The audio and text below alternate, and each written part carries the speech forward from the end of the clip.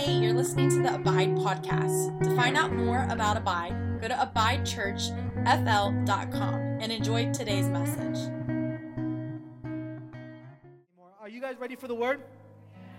Listen, I was a blubbering mess first service. Oh, it was bad. I'm going to try to get through this. So as I was asking the Lord what He has for us, I kept hearing this phrase, the main thing.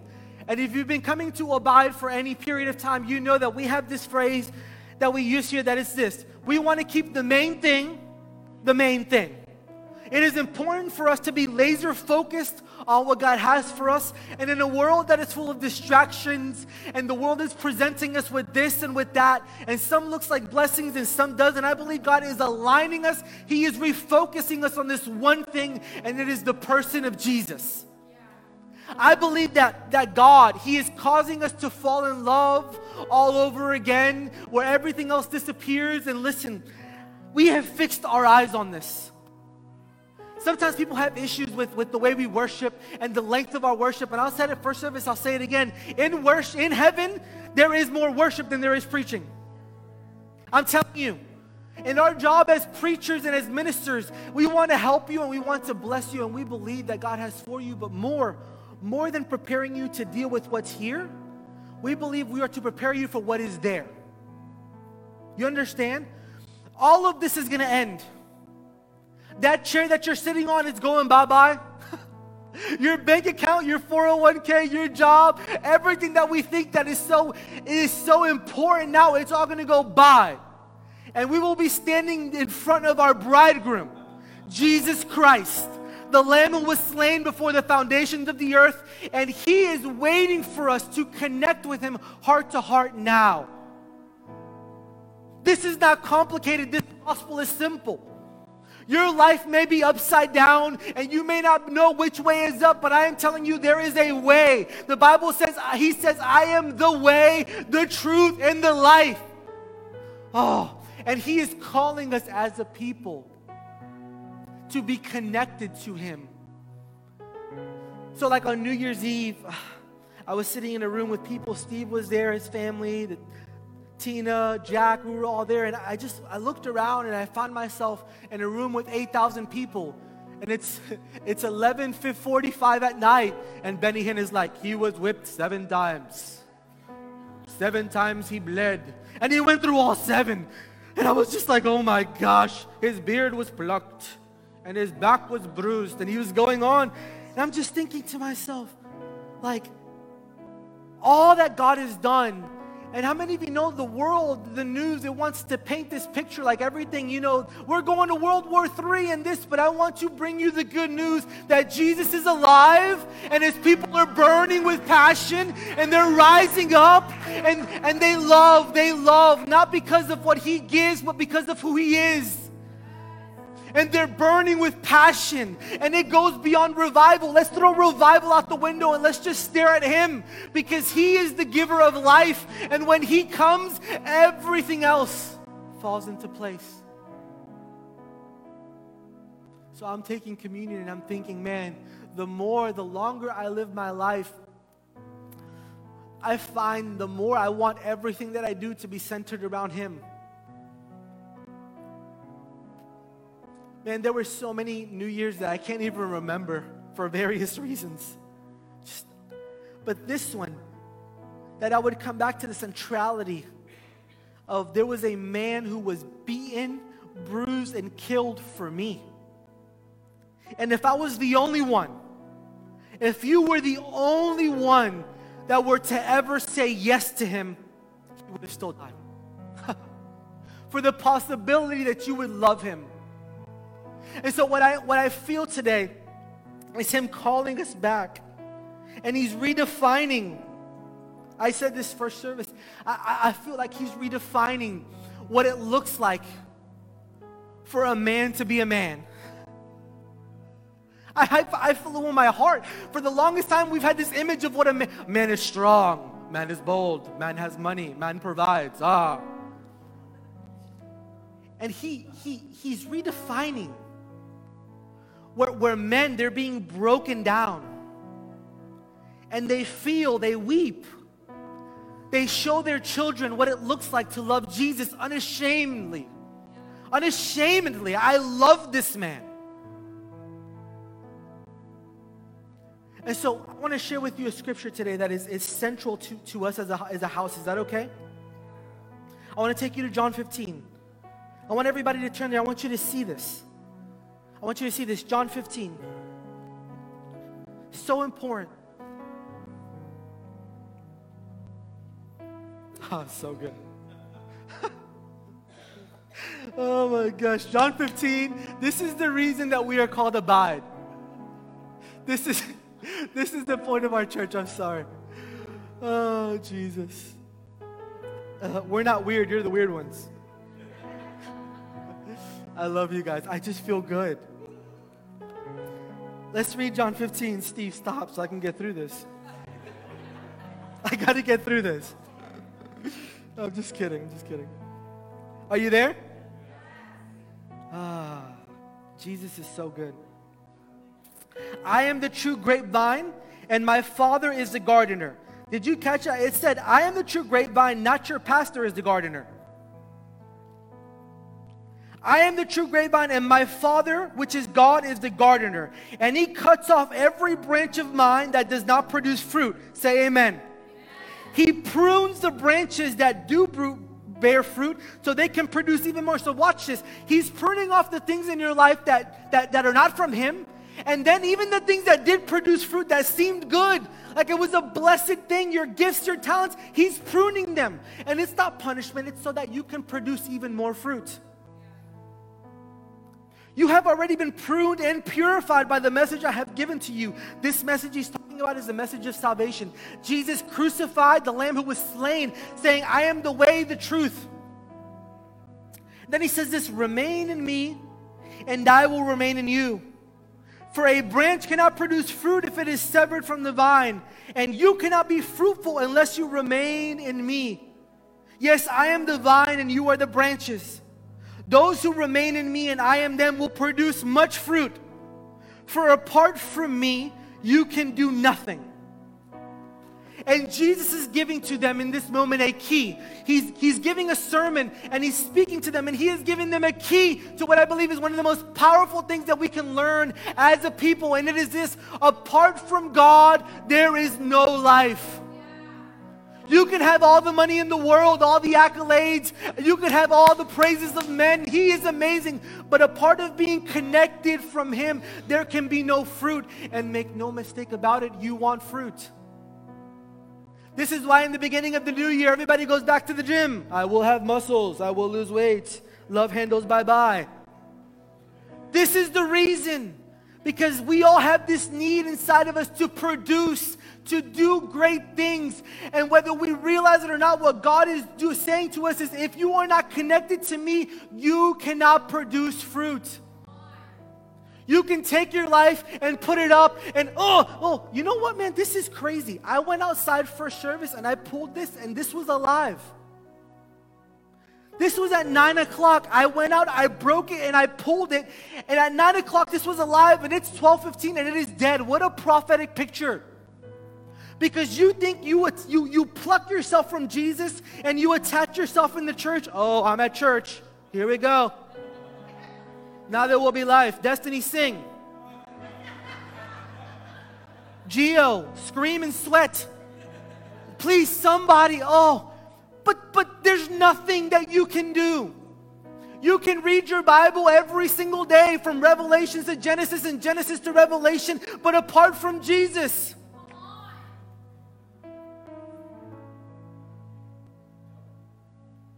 no amount of striving. And so we get frustrated because I'm going to church and I'm singing the songs and I hate my life. I'm so mad at my husband. Everything sucks. Nobody's going to fix that. No, I love you so much. This is why I'm telling you, no one's going to fix that. Because you were built for communion. In the TPT translation, it says this: do not depart from life union with me, and I will not depart from life union with you. And so the word abide, in a lot of translations, we read it said to remain. meaning I stay in a place. But another word for that word abide is not just to remain, it means you refuse to depart. It means in the midst of all of the things coming at me, Gio, why don't you do this and why don't you do that? And maybe if you do this and maybe if you worship less, all of these things that come, I refuse to depart from this place where I seek His face. Because I know and I understand this is my life source. This is my sustenance. And from this place, I can find true life. And from this place, giants they're conquered. Demons, they fall. David did not slay the giant because of David's strength. The giant that day fell because he knew in whom his confidence was.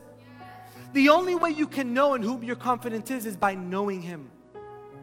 Not a shadow of a doubt that as I walk in faith, that giant will fall. And so the Bible, it calls David a man after God's own heart. And it wasn't because he slayed giants or because he was handsome or because he was chosen. It was because there was something in his heart that said, I want only this one thing. He was a one thing. And I believe this is what God is doing in this church.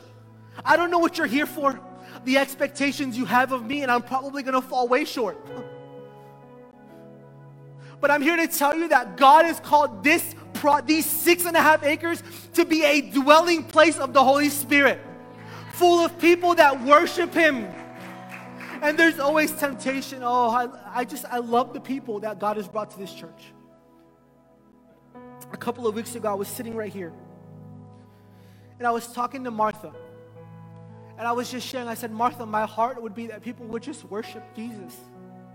That it wouldn't be about the song, it wouldn't be about the melody or about the right moment, but that they would realize that He's in the room. And Martha starts doing this thing, and I'm like, oh, what's going on? She starts speaking in tongues, and I'm like, oh, crap. And I'm sitting, and she said to me, you don't do this for them. What a reminder. You don't do this for them, Gio, and you have to know this about me. I never got in this for you. I love you so much. I love you. But my heart for this church would be a place where Jesus would be exalted. He's looking for a place. He's looking, and there's so many churches with their programs and their ideas and their strategies, and Jesus is just saying, would there just be one place where I could dwell, where I could remain, and it wouldn't be about, I'm not against strategies. Listen, we had to figure out how to get this many people, and we had to do things, but what I'm saying is, it can never be the one thing.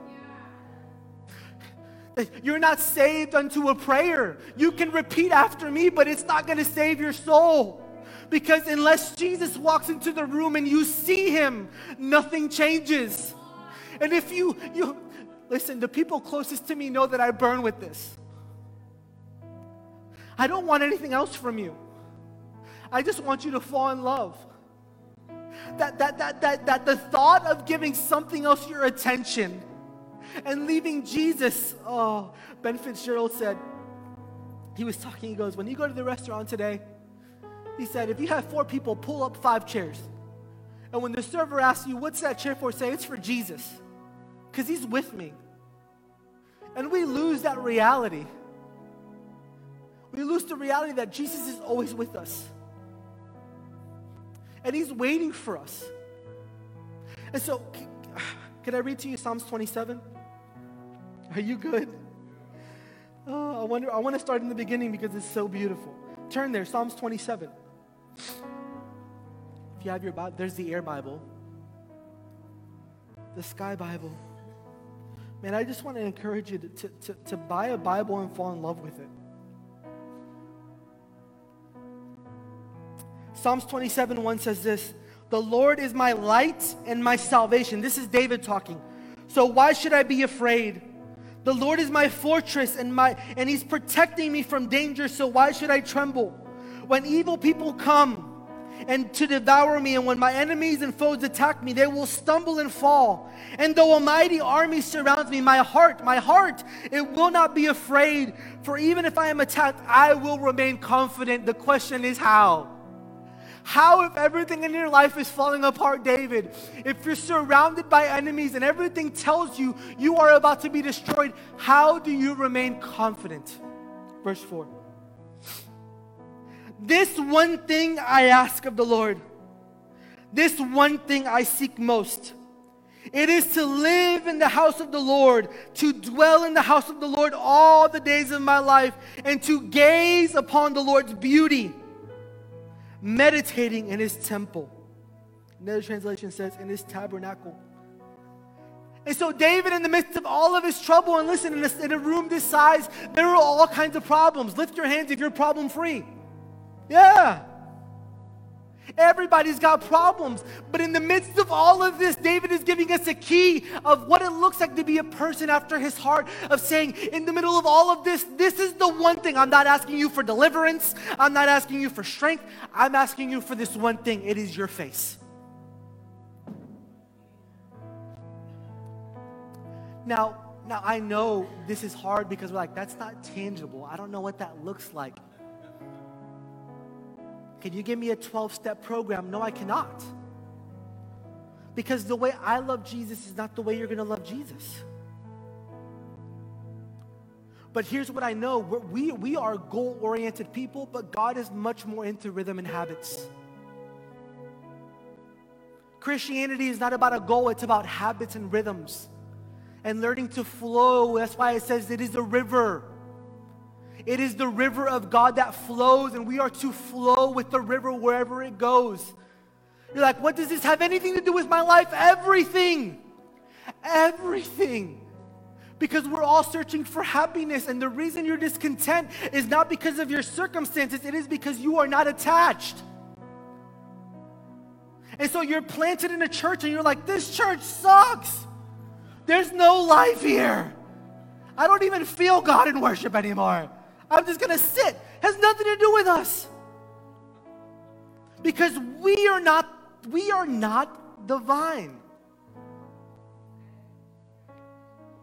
All we can possibly do is create an atmosphere for you to see him. And once you see him, for you to rightly respond. And to remind yourselves of the things that he has done.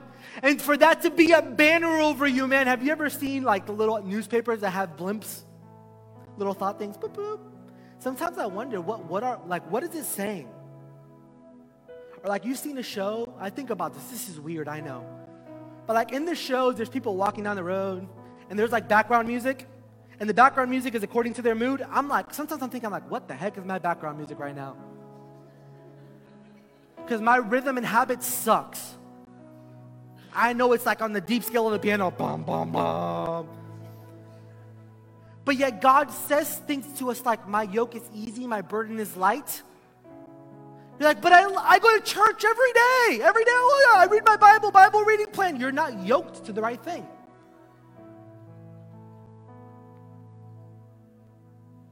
And what God is, listen, this is not hard. It's what my wife was saying was so good. It is a yielding and a surrender. I saw a woman on the stage, and Stephanie, you guys know her from Beth. She used to be at Bethel. And she was worshiping. And it was reckless abandonment. It was like, oh, that's why I fell in love with my wife. That's how she worshiped. That's how she worships. I see her on stage, I'm like, oh, she loves Jesus. That's how I genuinely felt. I'm like, I will love Jesus with her forever. So I'm seeing her on stage, Stephanie, and on the night, this is like night 3, Benny Hinn comes up. He said, bring your dad. And Dad did not know this, but her dad had stomach cancer. Like eating him, he looked sickly, did he not? And I thought to myself, how can someone with a dad that is dying possibly worship Jesus in that way? She has fixed her eyes on this one thing. I have chosen to feed on this one thing, that you are good and you are great and your mercies, they endure forever. And if the story sucks, the story is not done. And so David's going through this story and he says this, my heart has heard you say. He's listening to God. The Bible says this, let those who have ears, what? Hear. Meaning just because you have ears doesn't mean you're hearing. And just because you have eyes doesn't mean you're seeing. So he says, my heart has heard you say, come and talk. Another translation is, come and be with me. Come and commune with me. And David responds, and it says this is verse 8. My heart has heard you say, come and talk with me. And my heart responds, my heart responds, Lord, I am coming. And my question for you today, sir, ma'am, what is your heart saying?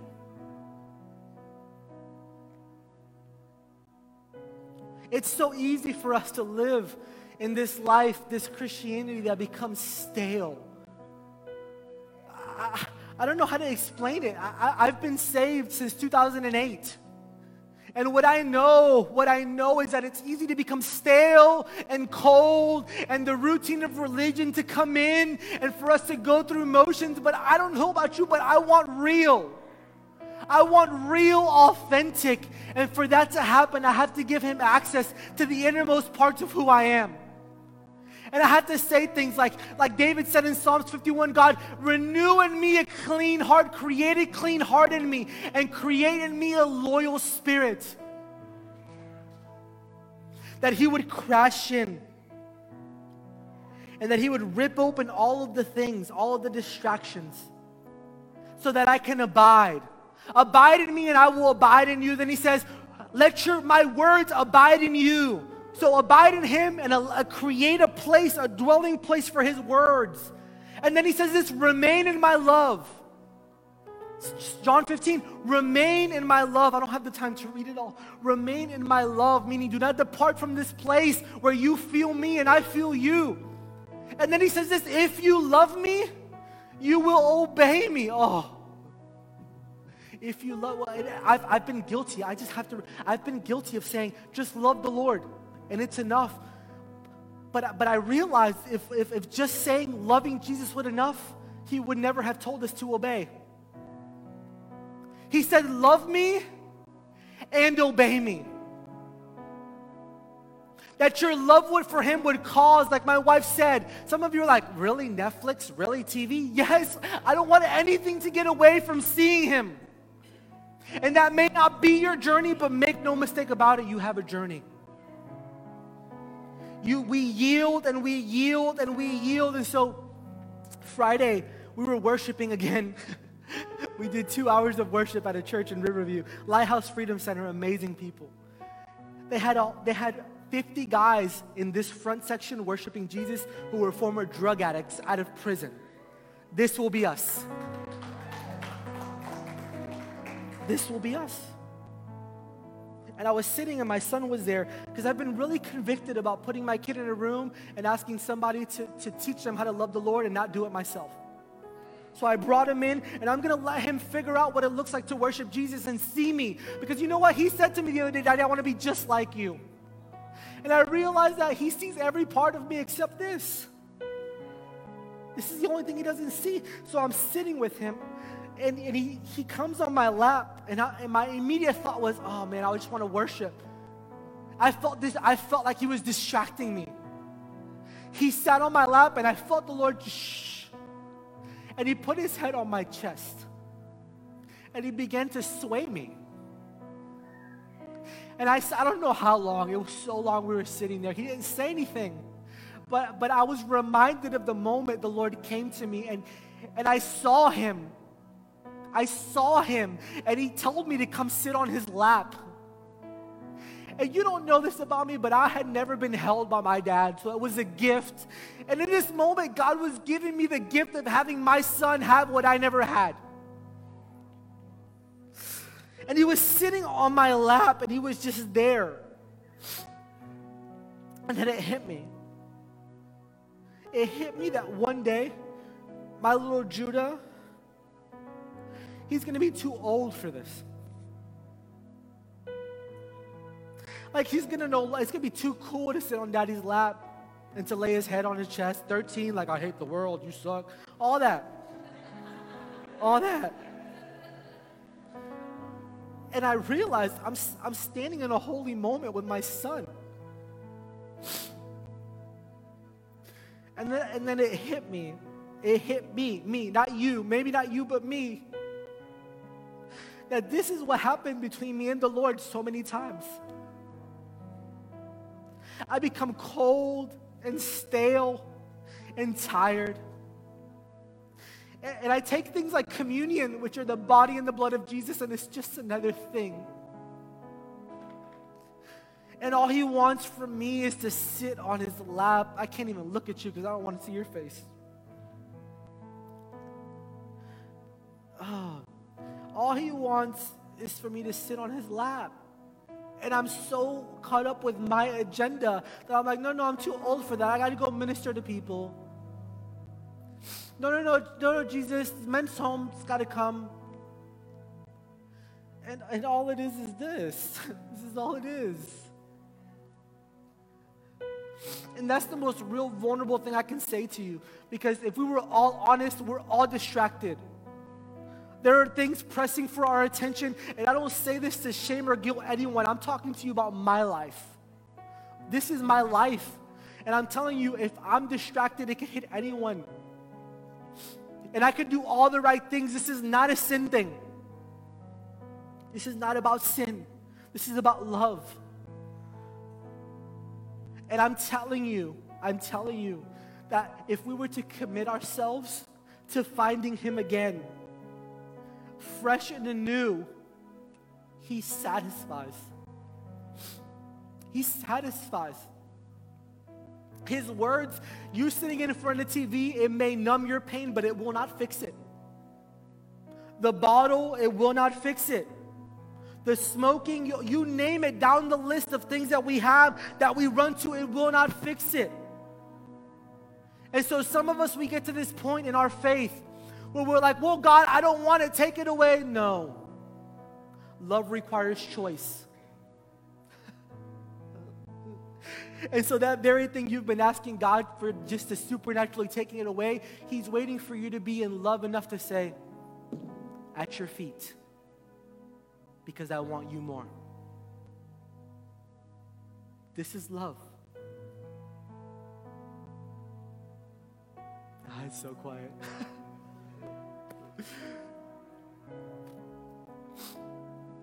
And I say this to you because this is what God is birthing in this place. I could feel it. I could feel it. And you know, I have settled in my heart, if God has to grow us smaller, to grow us bigger, it's okay. It's okay because that's what I want. I can't be anything else than someone who loves him. And I don't want my son growing up thinking that success is crowds. I don't want it. I want him to know that success is sitting at Jesus' feet. Eric Gilmore talked about the ministry of the feet of Jesus. Everybody wants a platform. Everybody wants to be seen. They want social status. Whether you know it or not, you want to be known. And what God is looking for is the people who would become nothing. If he's everything, then you are nothing. And once you are nothing, then he lifts you up. In a world of people who are looking to take the highest place at the table, he's looking for those who would take the lowest place. With all of my heart, I believe that. With all of my heart. So here's what I'm going to do. I'm going to stop crying. And I'm going to give you an opportunity to come and to sit at the feet of Jesus. And I'm just asking you to ask the Lord, like, to make this afresh. To make this afresh for you. Like, this cannot be a routine thing. He will do it. He will do it. If you allow him into your heart, he will do it. Listen, I'm not an emotional person. I'm not going to say that.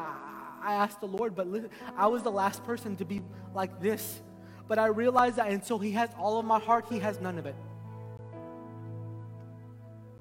So he will come in and he will purge. It's John 15. He will prune, he will purge, and he will remove, but you have to surrender. Surrender your pride, surrender your will, and the things you think you need for what he knows you need. Amen? So I'm going to turn around now, and you're going to wait for me to do nothing, but I'm going to do nothing but get on my face, and I'm going to pray. I'm going to pray with you because this isn't about any man except the man, Jesus. So I invite you forward. They're going to turn on the lights so you don't have to be scared. we'll do the American church thing, and I'm going to get on my face, and I'm going to invite you forward to pray that the Lord would touch you.